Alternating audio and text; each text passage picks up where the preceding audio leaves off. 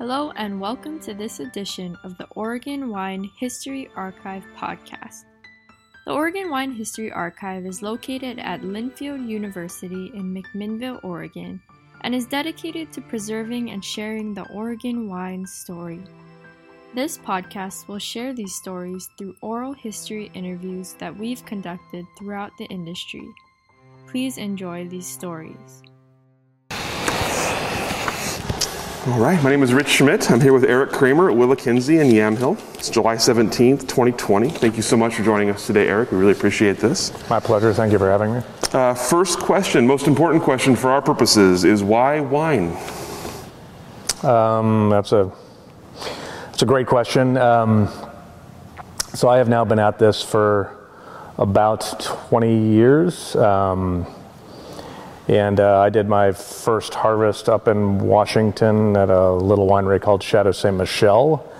And that was after working for about 7 years in the petrochemical industry. So I grew up in Florida and studied geology there. Not a lot of typical wine grapes growing in Florida, nor did I, think about it as a viable career.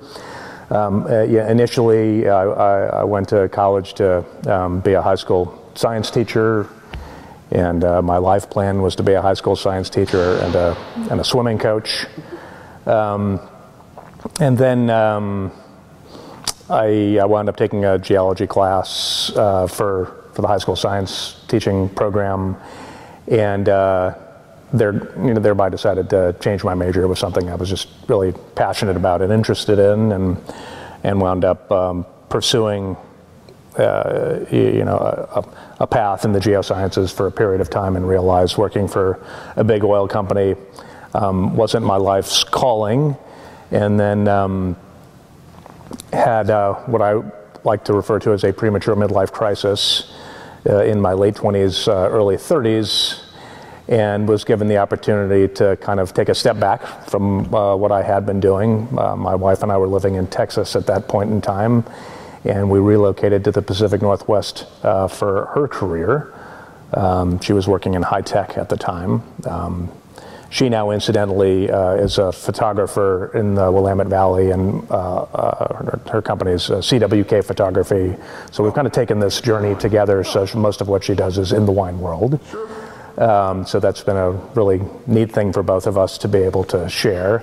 So we relocated to the Pacific Northwest, and I spent the better part of a year doing some soul searching and perhaps wandering around in my robe a little bit too much. And but I did, food and wine was something that had been interesting to me. I like to cook. I've liked to cook for a really long time, and certainly bottles of wine on the table growing up. And I wound up taking a part-time job in the tasting room for Chateau Ste. Michelle while I was looking for work.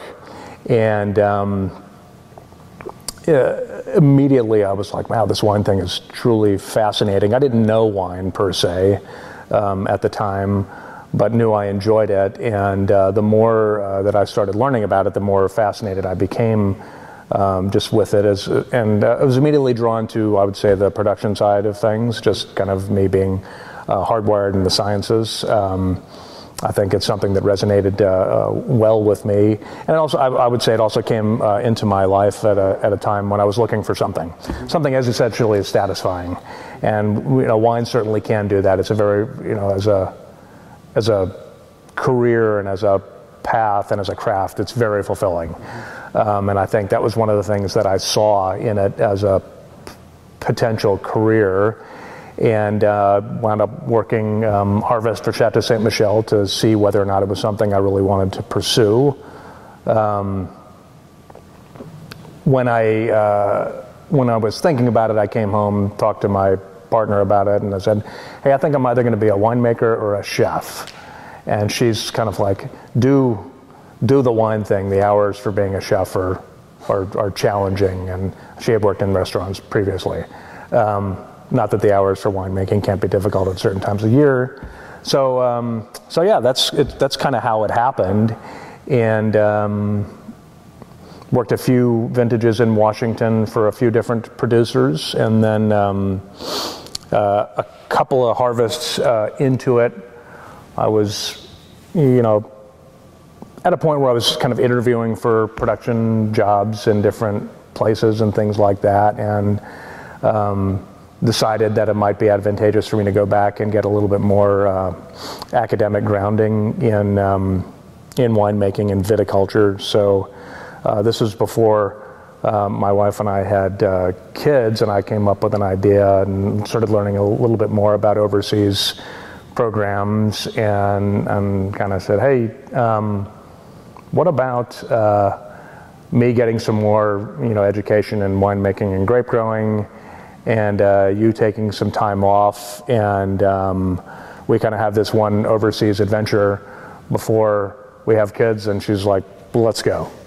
So we did. We put our house up for sale and put everything in storage, and unfortunately had to give our dogs away. We were living in Kirkland, Washington at the time. And I had learned about a couple of really good programs, both one in Australia at the University of Adelaide, and then another one in New Zealand at an agricultural school on the South Island called Lincoln University. And decided to pursue the New Zealand route. Some of that was a function of simply just wanting to live in New Zealand because it's beautiful and it's amazing and it doesn't even look real in a lot of places. But I also, the program's specific focus on cool climate winemaking and viticulture is something that resonated with me. And additionally, I liked that the nature of the program that I was enrolled in there had, I would say, an even focus to both viticulture and enology, as opposed to picking one versus the other. So that ultimately we packed things up, moved down to New Zealand at the end of 2002, and came back here into the U.S. in the summer of '04. And we knew we were going to come back to the Pacific Northwest. And then when I was interviewing in both Washington State as well as the Willamette Valley. And the more time we spent in the Willamette Valley, we knew that's where we wanted to grow some roots. So here we are. Amazing. Yeah. So before we get to that, I'm curious, backtracking a little bit to working at Chateau Ste. Michelle, obviously the tiny little winery in Washington. Yeah. I'm curious about initial impressions as you got into the tasting room side and the production side. What about the industry drew you in addition to your sort of the scientific part of it? Wine as a way to bring people together. I like it's just it's such a fascinating, not to dumb it down, beverage, but it's a beverage that it's about community and bringing people together. And it's enjoyable, and it's about enjoyment of life, and there's stories behind wine. I think that is just learning more about wine as something to both enjoy, but as a subject. It's just really fascinating in terms of the geography and how is it grown, and there's different styles that I was just drawn to that. And then on the production side of things, I would say, like, within the first few days of working harvest, I kind of knew, like, yes, just the nuts and boltsy side of things, the operational side of things, the hands-on nature of wine. It's a very, very dynamic. At least, for me, I find it to be a very dynamic profession because you get to do so many different things. In terms of things like speaking and engagement, but then also the biology associated with growing plants and the sciencey nature of wine. But as I've grown as a winemaker, the less I think about science and the more I kind of think about style. And where do the science, to me, ultimately they're guardrails that are there that you can pay attention to it if you want to or not. It's not to me, and it's definitely not necessary to have an academic credential in winemaking to know how to make great wine. It just, I think, for me, in a competitive world where you're looking for perhaps limited opportunities, sometimes an opportunity to, carve out a little home for yourself doesn't hurt. Yeah. You mentioned one of the things that attracted you to the program in New Zealand was the balance between viticulture and enology. Tell me about the formalized education. What did you learn about viticulture and enology that you took forward with you? And as you mentioned, those the guardrails. What did you learn about it, and then what did you kind of, at what point did you kind of start pushing against what you had learned? Yeah, I think some of it was just a theoretical foundation for certain things in terms of how you think about it. It can influence how you think about certain things with respect to wine, whether it's how you think about tannin or the things that make up tannin, and what does that mean ultimately when you're making choices about style with respect to grape growing. I could come up with umpteen, 1,000 examples, but I think just some of the theoretical stuff, it's generally there in the back of my mind. I would say I leaned on it a lot more in the early days because I didn't really know anything about style, with limited experience, it's a lot easier to kind of simply just read voraciously through a book and understand things, but that doesn't mean you know how to make wine. And so I think, but I think one of the things, honestly, that I took from being down there was simply the opportunity to be truly immersed in wine for a period of time with a really great cohort of other students. And, this extends beyond, this well beyond the classroom, but just engaging in tasting groups and hanging out with some of my classmates and just talking about wine and really learning to develop your own sense of, what does style mean, or really working on your palate. I think, as human beings, we're not trained to communicate about how something makes you feel, how something like wine makes you feel. How does it feel, on the palate? And, ultimately, as a winemaker, you're creating something that conjures some degree of feeling. And in a professional setting, like when I'm working with my team, for example, there's value in understanding how to communicate with each other about what we're sensing and feeling, because ultimately there will be executional or kind of operational decisions that we make that are aimed at achieving some certain style endpoint. So the feeling is communicating, do I like it? Why do I like it? What about it do I like? Okay, all right, what can we do in order to achieve this particular thing? And and it's about, certainly that sense of place, and we'll get to WillaKenzie, but WillaKenzie, it's about truly respecting a sense of place, but there's certainly a style endpoint in mind in terms of what we're trying to achieve here, and that's one of the great things about wine as well, is just that in the Willamette Valley, you could talk to 10 different winemakers about their own perception of style and what does that mean to them, and you're going to get a lot of different answers, and that's just cool. Mm-hmm. Yeah. Well, as long as we have a winemaker here, let's talk about your sense of style and your kind of winemaking philosophy as it's developed over the years. I'm especially curious, since you talk about kind of leaning on the knowledge early on and then kind of breaking free of that. At what point do you develop your own sense of style? At what point did you develop your own philosophy for what you wanted wine to taste like? Yeah, that's a great question. So I had the great fortune of working with a really talented winemaker at Adelsheim Vineyard for about 6 years. Dave Page, and I think so I would consider this fine gentleman to be a good friend, but also a great mentor to me. And I think it's important to have for something that's kind of crafty like this. I find it was important for me to have a mentor. Doesn't mean that ultimately the choices that you wind up making are going to be the same. But to understand the questions maybe to ask yourself along the way. What are the things that it's important to kick the tires and kick them hard over and over again. For me, on a personal basis, as I've grown as a winemaker, it's really come down to palate. And I spend a lot more time thinking about palate, shape, and texture than I do about aroma, unless it's provided unless it's an aroma that I have an issue with. But a lot of it is about creating this complete textural picture, and that's while maintaining that sense of purity and reflection of place. But I do recall like having, a couple of winemakers that I've, in addition to Dave, my mentor, a couple of winemakers that I've worked for over time, both in Washington and New Zealand, the notion of texture. It's one of those things that you hear, if you're paying attention, you hear it. And I think, I don't think that that's a mistake. Personally, I don't think that's a mistake. I think it's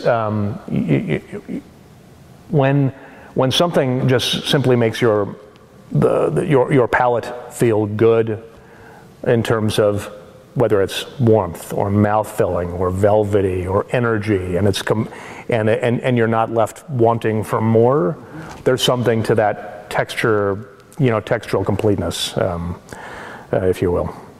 Yeah.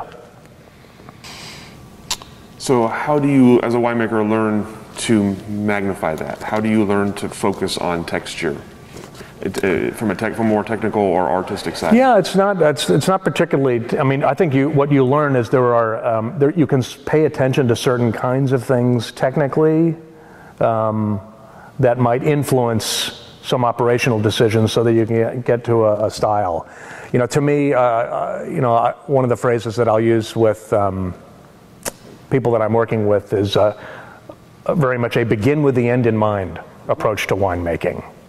Really have a good, solid understanding of where you'd like to go stylistically with something. Otherwise, you're simply just going to be left with a wine that, here's what we have, versus this is really what I intended to do. And so, whether that's the timing of a picking decision and how you extract, both extracting, kind of during processing, but also extracting, later on, in those early stages of a wine's life. I'm speaking about Pinot, but we could be talking about Cabernet, and to me it would be the same. It'd be the same kind of conversation. I would still probably wind up coming back to texture, and I don't want to go down the geek road of paying attention to catechin or epicatechin and that kind of stuff, because those are like the guardrails, and it's kind of like, the information is out there, and if it's worth paying attention to, I'll pay attention to it. But if it's information for information's sake, it doesn't do anything for you. So for me, like when making and when I'm thinking, if I were thinking about Pinot Noir, oftentimes for me, there are things that move in terms of quality. There are things that move the needle like this, or there are things that move the needle like this. And so there's real value to me in paying attention to the things that really make the needle move. And when we feel like we've solved all those problems and figured all that stuff out, then we can start to pay more of attention to these things that make the needle go like that. So the time, something about the timing of a picking decision. It's a style.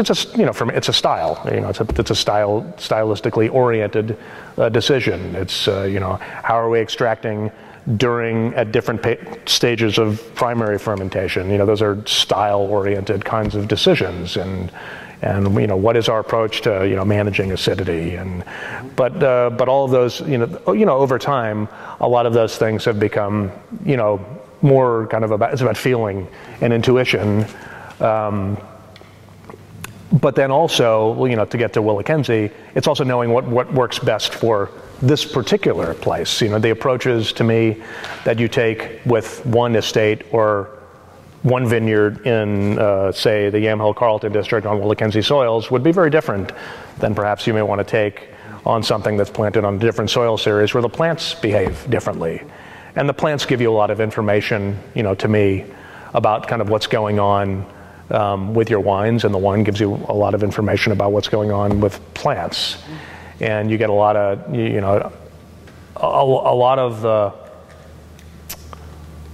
the guesswork or the intuition or the questions you're asking yourself, for me, are happening during the growing season when I'm just simply walking up and down rows and thinking, and if I noticed something about a particular wine at one point in time that maybe I had an issue with or didn't like, and the first place I'll generally look is out in some block somewhere and kind of go and, all right, is there something here that I'm not seeing? And that's that gets back to the whole dynamic. It's so fascinating how dynamic it can be and is. Because each year you're met with a different set of challenges, and and experimentation is super fun and super cool, and it's very gratifying to come up with some ideas. All right, what can we do to make this wine taste a little bit better? And when you execute on those experiments, and sometimes you find something that's worth pursuing, and sometimes you don't. But it's fun. So I'm curious, as you're in the process of winemaking, you're somewhere between the grapes and the finished product. How do you judge your wine? What are you looking for as you're tasting and preparing to blend or not blend, or what is the main judging characteristic for you? Balance and just clarity. So balance meaning that texturally complete picture, where there's nothing that sticks out like a sore thumb that I have an issue with. So a wine going into your mouth with enough intensity to grab your attention. And then it's simply feeling good texturally, meaning like there are times when I've mentioned this to, other interviewers, that kind of a thing, where if I can have a situation where my mouth feels better when the wine is in it than when it's empty, then that wine has met the goal of textural completeness. And so it's intense. It's got energy. It grabs your attention. It simply feels good. It feels balanced, meaning there's no tannin or acidity, nothing that's cloying in any way. And then as it's finishing, there's enough of an intensity and length on the finish for me to remember that particular wine, and know that I enjoyed it. And then clarity is really about that, that sense of place, that sense of style, for me and what we're doing here. If I were to talk about, the style that, we're truly trying to pursue here, it's clarity of fruit, clarity of place, and seamlessness. Seamlessness. Tell me what you mean by that. A wine should just flow effortlessly across the palate, as opposed to something that says, "Oh, I love the acidity on this wine." I like the acidity too, but I don't want that to be the be all end all. It needs to be part of that balanced picture. A wine that has enough structural acidity, has energy and freshness and tension, but not so much to the point where I'm like, boy, that's really tart and acidic, and nothing sticks out.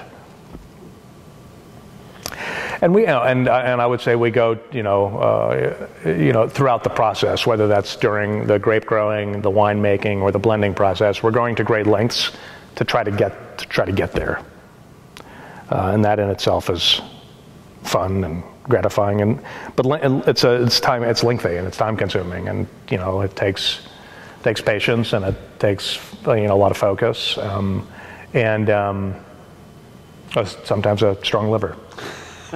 Yes.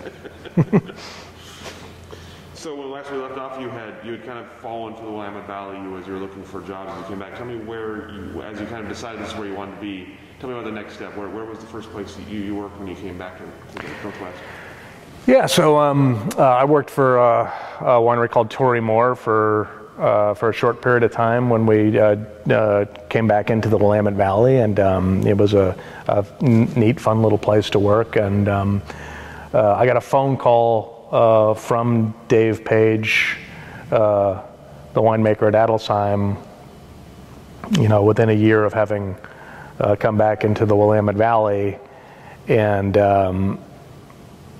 he'd gotten a hold of my resume or something like that, and asked if I'd ever be interested in coming to work with him, and I was like, let's talk. And so I think, after my first interview with him, I knew pretty quickly, and I was looking for, just, an estate place like that, and someone who I felt could be a really great teacher. And between the place and the reputation of Adelsheim, but then also having an opportunity to work with a really great teacher like Dave, I think I knew within the first hour of an interview. I was like, this is the guy. This is the gentleman who I need to work for a while. And we worked together for 6 years and had a lot of great time together. Spent, I would say, at least 50% of that time just laughing and drinking, and learning how to communicate, with each other, and supporting each other, and it was just a truly awesome opportunity. So tell me about your role there, official role, and then maybe kind of what it grew into being as you're there. Yeah, so I started there as a cellar master, basically kind of running cellar operations and helping to ensure that work in the cellar is being executed, on a timely manner and appropriately, but having a pretty big, even initially, a pretty big role in what's happening with the wines. And my first harvest there in 2005, I remember Dave asking me, "So you want to run with the whites?" And I'm like, "Sure." I'm a believer in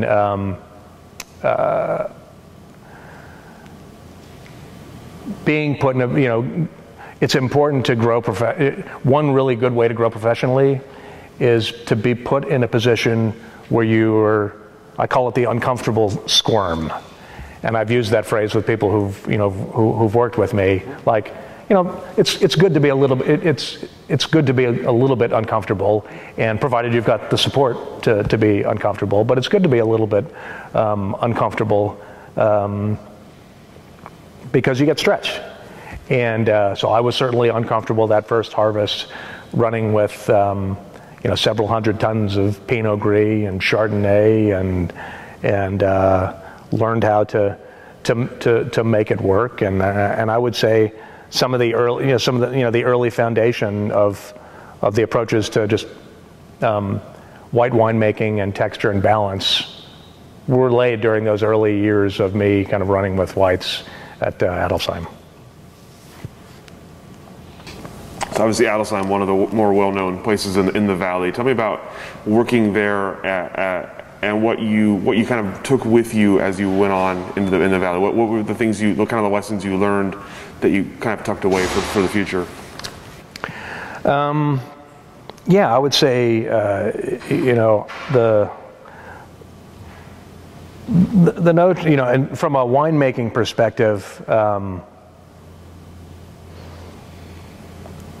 maintaining purity and balance and if you familiarize with yourself with the Adelsheim style, they're certainly about clarity and balance, and also I also realized pretty quickly during those early days, really enjoying the estate, having the access to work with estate vineyards that you get to work with over and over and over again. So you get to know those blocks and those parcels and understand the farming and the influence of farming on winemaking, and how does that change your decisions in one way or another. It's all of those things are really, really important. And I also realized that I kind of like that size, big enough to play around and experiment, but not so big that you kind of feel out of touch with day-to-day ops and that kind of stuff, but small enough to still feel like a small winery. Mm-hmm. Yeah. Mm-hmm. So what happens next after Adelsheim? What prompts you to leave? After 6 years of working with a great mentor, you start to kind of develop your own notion of style, but then also being a young dad and looking for growth opportunities and that kind of stuff, and having a family. I've got my kids are teenagers now. My son was actually born in New Zealand, so he's got 2 passports. That was not part of the plan, but it did happen, and plans change. So that was kind of an added bonus, coming back with a Kiwi of our very own. I had an opportunity to take over overseeing winemaking and grape growing for Domaine Serene in 2011, and it was a unique opportunity, and one that I felt would be, worthwhile to pursue. So tell me about your experiences there. Yeah, again with the uncomfortable, I can come back to the uncomfortable squirm. In 2011, that was my first harvest, where truly overseeing everything, where all that ultimate responsibility rests on your shoulders, and it's a pretty heavy burden. I think one of the things that that I learned about working for Domaine Serene, not just at the inception, but through to my last vintage there, which was 2016, and then ultimately having overseen stuff there, but then also in France and Burgundy and traveling a lot back and forth, you learn what you're capable of doing, and that's when you go through an exercise like that. Working in an environment where expectations are high, and you're tasked with overseeing production of exquisite wines, but then also expanding growth. Growth of vineyards, growth of production, growth of portfolio, expansion of portfolio to transcend 2 countries. That's the uncomfortable squirm, and you're stretched, but it's a confidence building exercise when you go through something like that as well, because you get a sense for what you're capable of, and it changes how you think. I think one of the things that I was forced to do there, because I like to be an operational, pretty hands-on winemaker, there was a point there that I couldn't do that anymore, because the responsibilities were simply too vast. And that wasn't, and to be clear, that wasn't why, I made the decision to ultimately leave Domaine Serene.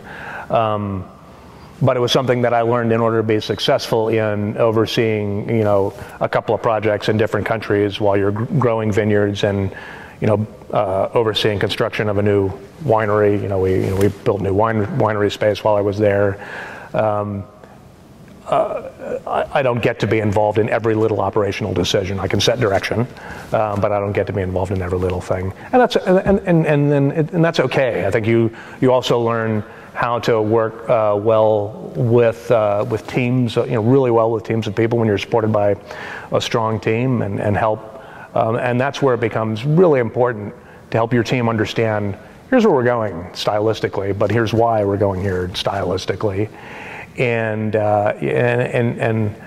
encourage your team and help ensure that everyone understands, here's a direction. When we're all moving in the same direction, we can achieve really great things, and that was a really cool thing to be a part of.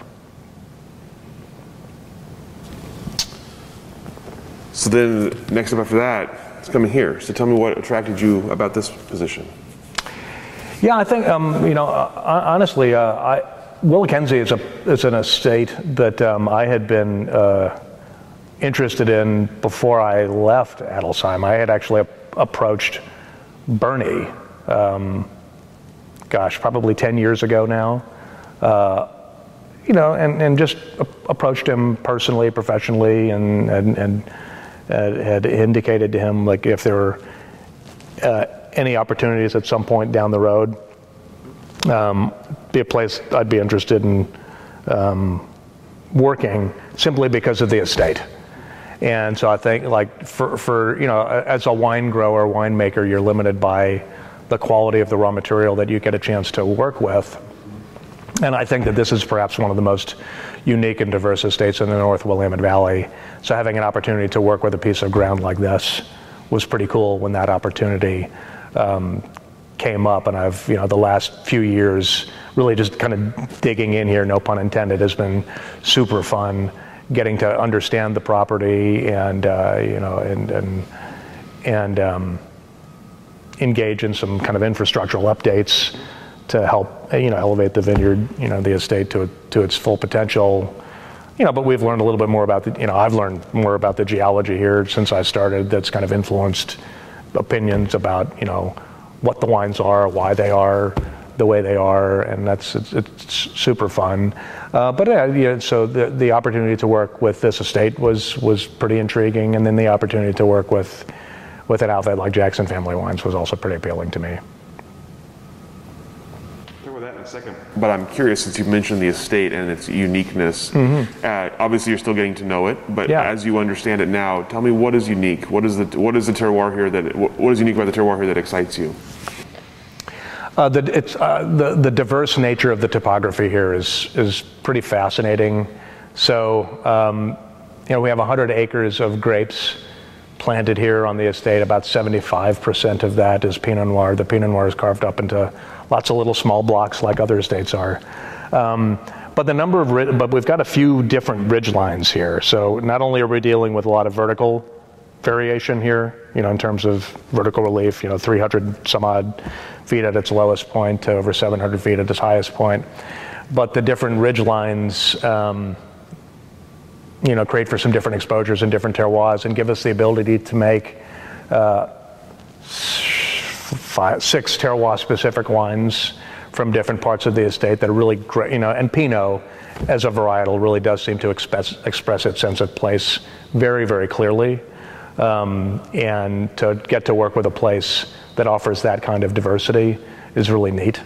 Both purely from an explorational detective. One of the things that I feel like it's a job of a wine grower to do is, your job is to find the best wine on the property.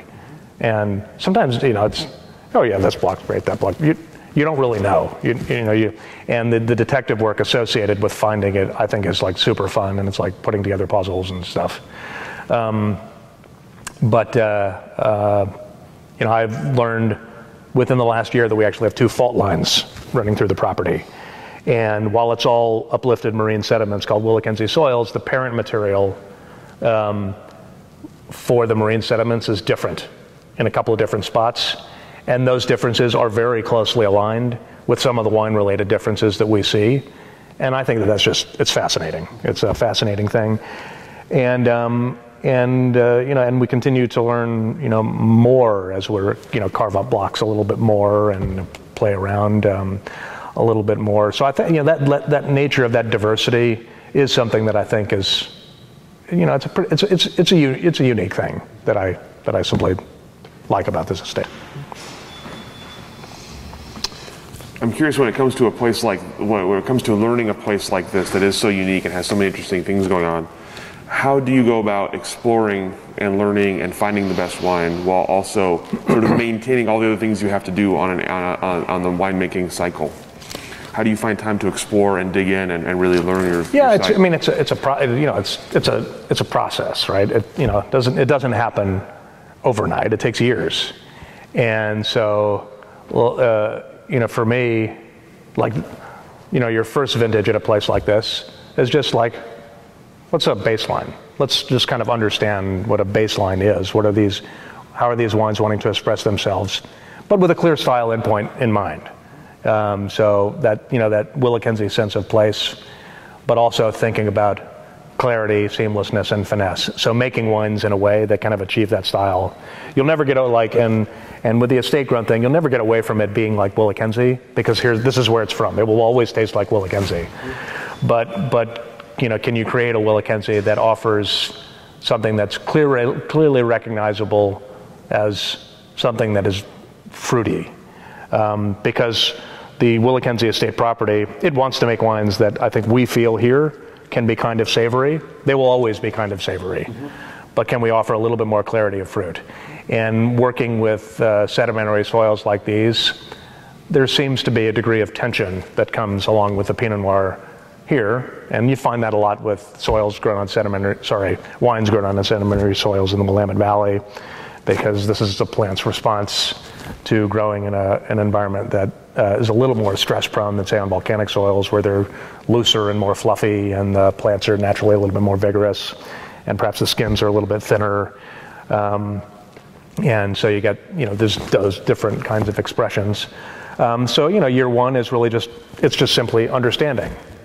Year two is, all right, we understand a little bit. Are there things that we feel like we could be building on? And it's, there's a word that I use when I speak about the blending process, but I could apply it to this, understanding in general, is iterative. The first iteration, this is where the science geek kind of comes in for me, because it's this very logical, stepwise approach. First iterate, I don't know if you, and I got that word actually, if you read Jurassic Park, remember Michael Crichton using that, the first iteration? That was where I stole that from Michael Crichton, using it in his chapters of that book. But it's still it's a word that makes sense to me when thinking about that kind of exploration. So it's an exploratory process. You learn, and the wine, and in year one, the wine is, after the first vintage, the wine is giving you information, perhaps a little bit about what's going on in the vineyard. Oh, this block over here, there's a degree of structural tension as well as an aroma that I'm familiar with, that I may have seen in some other place that I've worked that reminds me of something that could be going on in the vineyard. And then you go out in the middle of the growing season or towards the end of the growing season, and you see what the canopy is doing, and the canopy says, please pay attention to me, because if you pay more attention to me, I will help you improve your wines. And so it's that kind of thing. And we went through that in the 19 vintage with a parcel where the canopy was giving you information, and we carved up the parcel a little bit more, and I think we found better wine because we carved up the parcel a little bit more.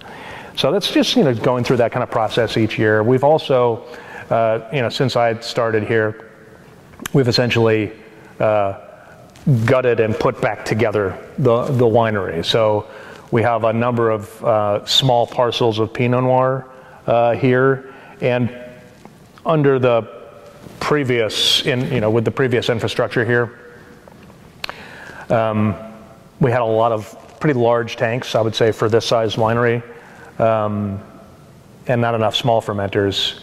And we simply put it back together, changed the geometry of the tanks a little bit, and put a lot more tanks. We haven't changed the capacity, just a lot more containers, a lot more vessels, so that we can really maximize the differentiation across the estate. And that also really, really understand each small level of detail with all the little individual blocks. And we did that just prior to the 2019 vintage. So we took that, I would say, the new updated winery for a test drive just last year, which was a lot of fun. So obviously, you've worked at some pretty big and well-known places here in the valley in your stops along the way. I'm curious.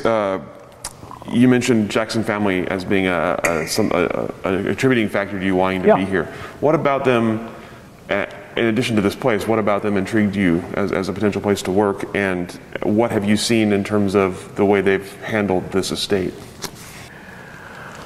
Yeah, I think one of the things that I found pretty attractive to this opportunity, working with Jackson family, it was the level of trust and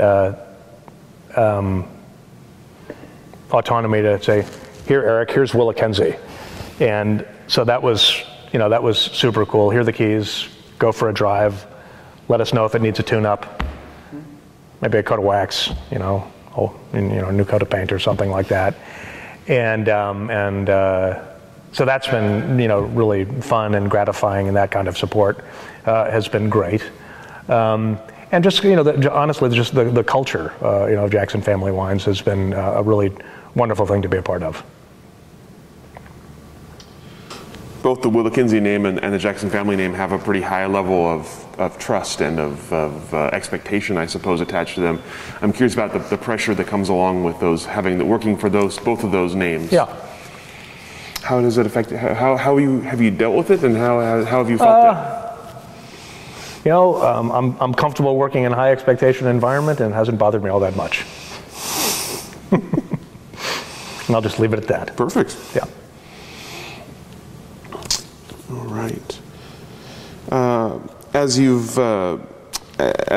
know, we're here in July of 2020, so we're dealing with the COVID pandemic. I'm curious how that has affected your work, if at all, and how it's affected the winery here, and maybe how it's affected what you're looking for towards the future.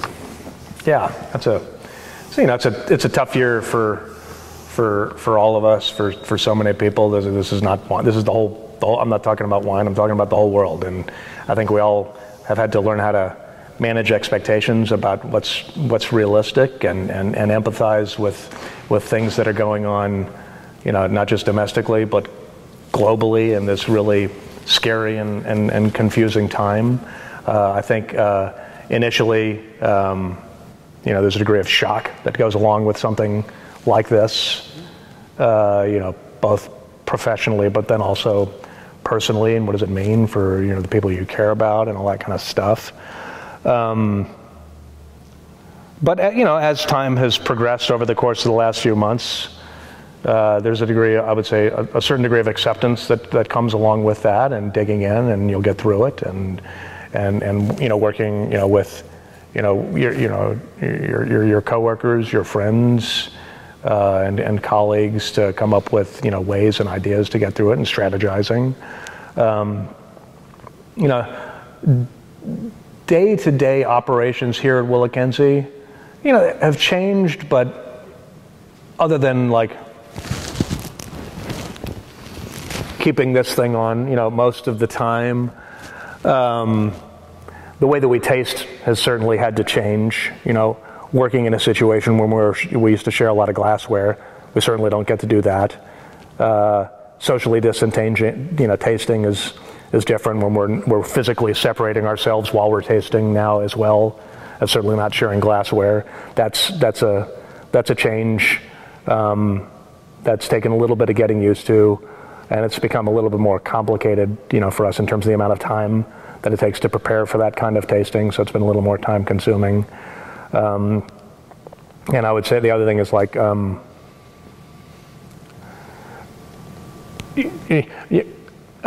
approach to winemaking and working on blends that I've taken is a reflection of where I learned, which was Adelsheim. It's a very team-oriented approach, and we're all so it's my entire staff, and we're tasting through these things and talking and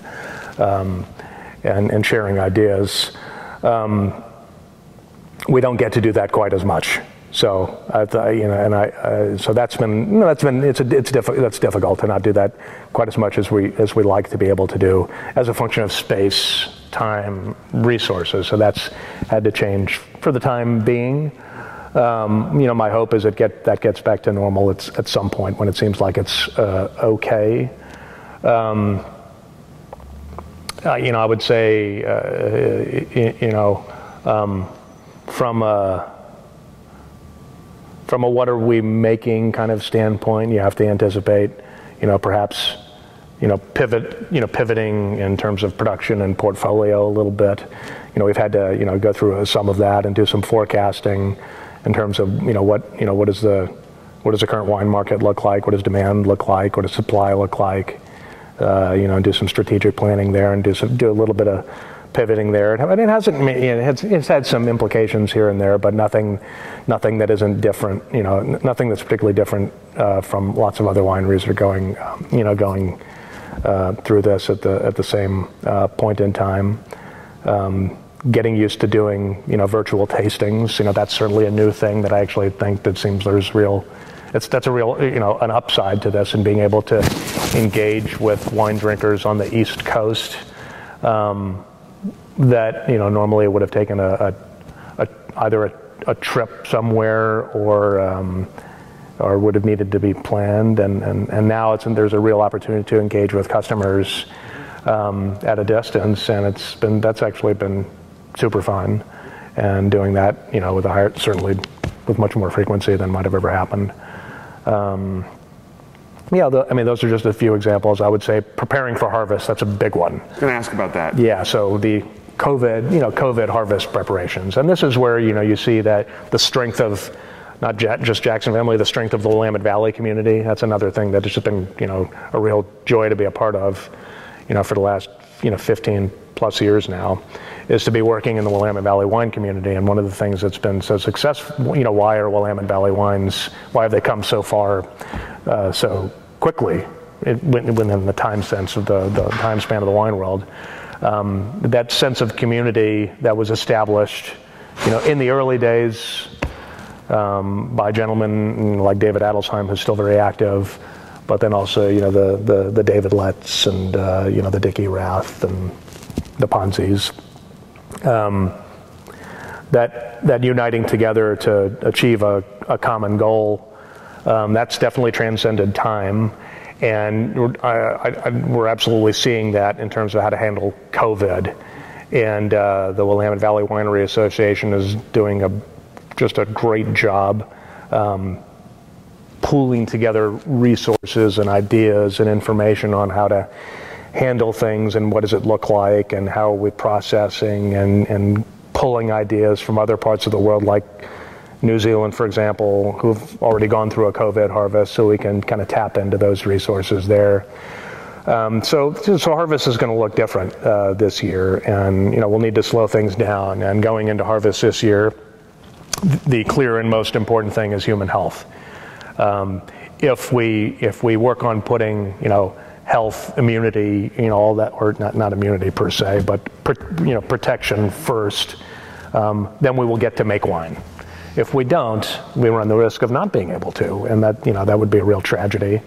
But not just a tragedy. Nobody wants to see anybody get sick, and so working under a COVID harvest is really all about that this year. So that's the big one that's really high on my radar screen right now. What are the biggest changes you've seen in the Oregon wine industry since you've been a part of it? What's the biggest difference between when you started working and now?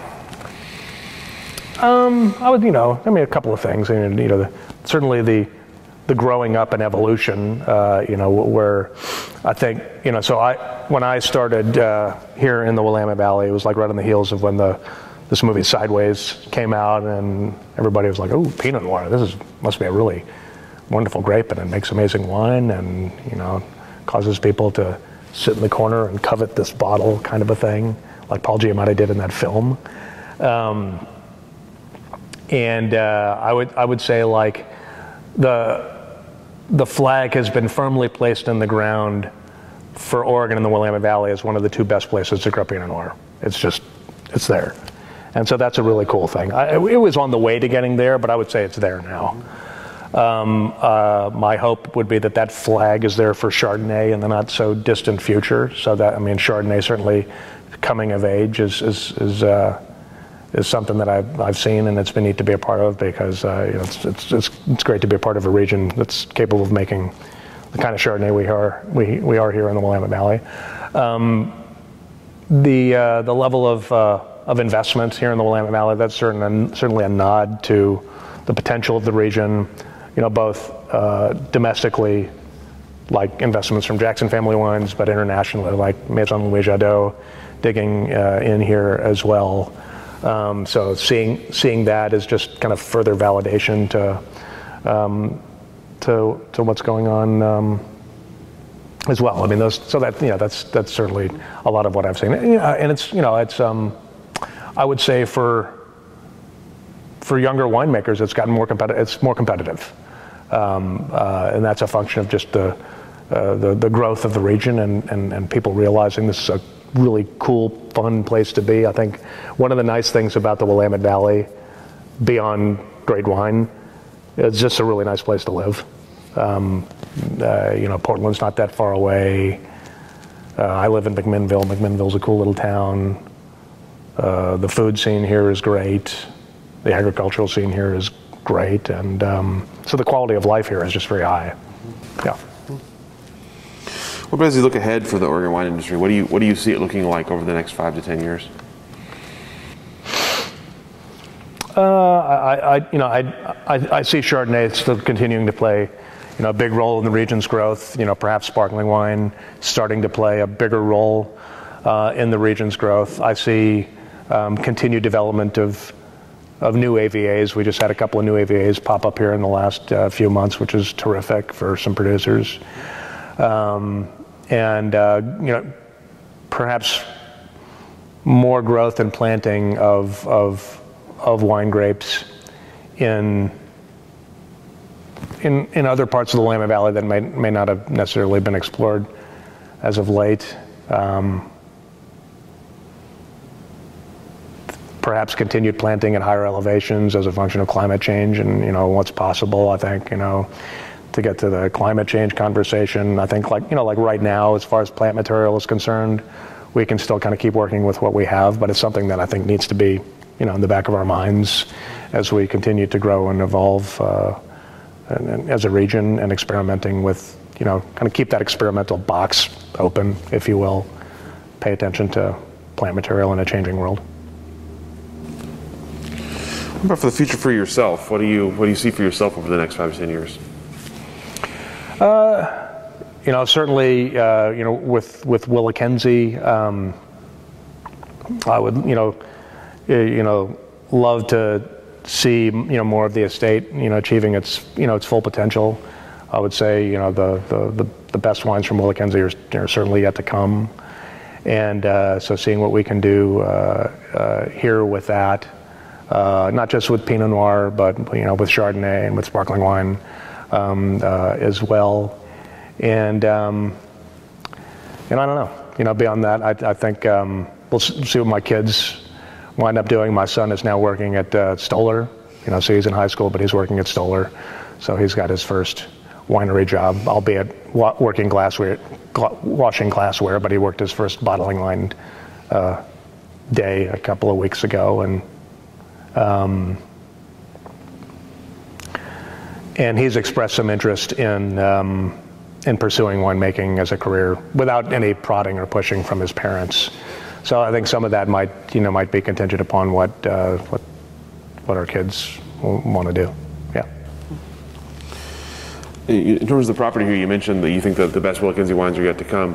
Is there anything you have sort of planned that you talk about experimentation, is there anything different you want to do, anything different to plant or anything different to, on a bigger scale that will be noticeable, or is it just kind of fine-tuning what you have? It's really about the tinkering and the fine-tuning. It's not, we're not doing anything particularly miraculous here. I would say we have a little bit of redevelopment going on with, a couple of underperforming parcels, and, changing plant material around a little bit, but nothing crazy or earth-shattering. We've created a couple of new wines. There's a new terroir-specific wine from a specific part of the estate that hadn't been isolated before, that it seemed like it was worthy of isolating that one. So that's been kind of neat. We'll release our first sparkling wine in 2024. We have some new Chardonnay. Excuse me. We have some new Chardonnay coming online. We did this year in 2019 that will kind of change the picture for what our estate Chardonnay can be. So we'll be bottling up our first wine using that part of the estate with the 19 vintage. So that's going to be fun, and we'll see what the future holds with some of this other redevelopment that we have planned. All right. You mentioned your son getting interested in the industry. I'm sure that you've probably been approached before by people asking for your advice or words of wisdom on getting into Oregon wine. So if someone were to told you they wanted to join the industry tomorrow, what would your words of wisdom to them be? Oh, well, I'd probably ask them, do you want to be a winemaker? And if they asked me if I was a winemaker, I'd say, are you sure?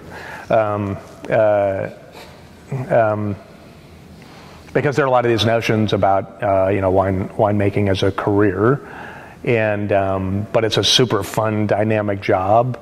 It is a truly great industry to, just the Willamette Valley wine industry. It is a truly great industry to be a part of because of that communal kind of collegiality kind of thing. Whether that's coming together through times of crisis like COVID, or getting to be involved in things like Oregon Pinot Noir Camp, or things like IPNC.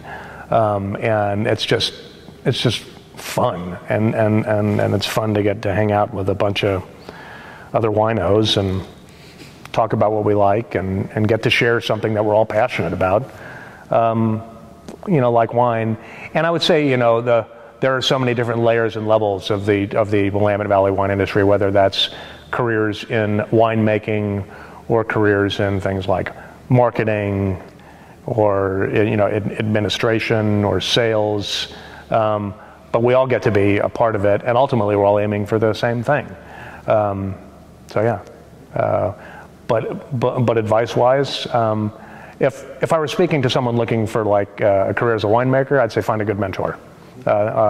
And I might say the same kind of thing for other career paths, although that's this is the one that I've chosen. But never a bad idea to find a great individual to work for who can be a good teacher. And I think it's one of the things that I've actually realized, like in this profession for me, is I actually like when I set out to be a high school science teacher and a swimming coach. My kids are both better swimmers than I ever was. My daughter was a state champion in 50-meter freestyle a couple of years ago. And but the mentoring thing I get to do with teams and get to teach, and so I still kind of get to do a lot of what I liked anyway. Yeah. All right, so the questions that I have for you. Is there anything I didn't ask that I should have? Anything we didn't cover today that we should have covered? You didn't ask me about my favorite Halloween costume, but that's okay. I won't take that personally. But for the follow-up. Yeah. Well, maybe some other time. Yeah. Thank you so much for your time today, for exactly virtual handshake, for hosting us here today and sharing your story with us. And we'll go ahead and let you off the hook. Thanks, man. Thank you. Thank you for joining us for this edition of the Oregon Wine History Archive podcast. And thank you to all the supporters, partners, donors, and interviewees who have made our project a success. Be sure to check out our website at OregonWineHistoryArchive.org for more interviews, plus photographs, wine labels, and more. And stay tuned for more interviews as we tell the story of Oregon wine. The Oregon Wine History Archive podcast is brought to you by the Oregon Wine History Archive at Linfield University. The executive producer is Kiana Anderson. Producers are Rich Schmidt, Rachel Woody, Stephanie Hoffman, and Camille Weber. Special thanks to all the Linfield Archive students who have assisted on our oral history interviews.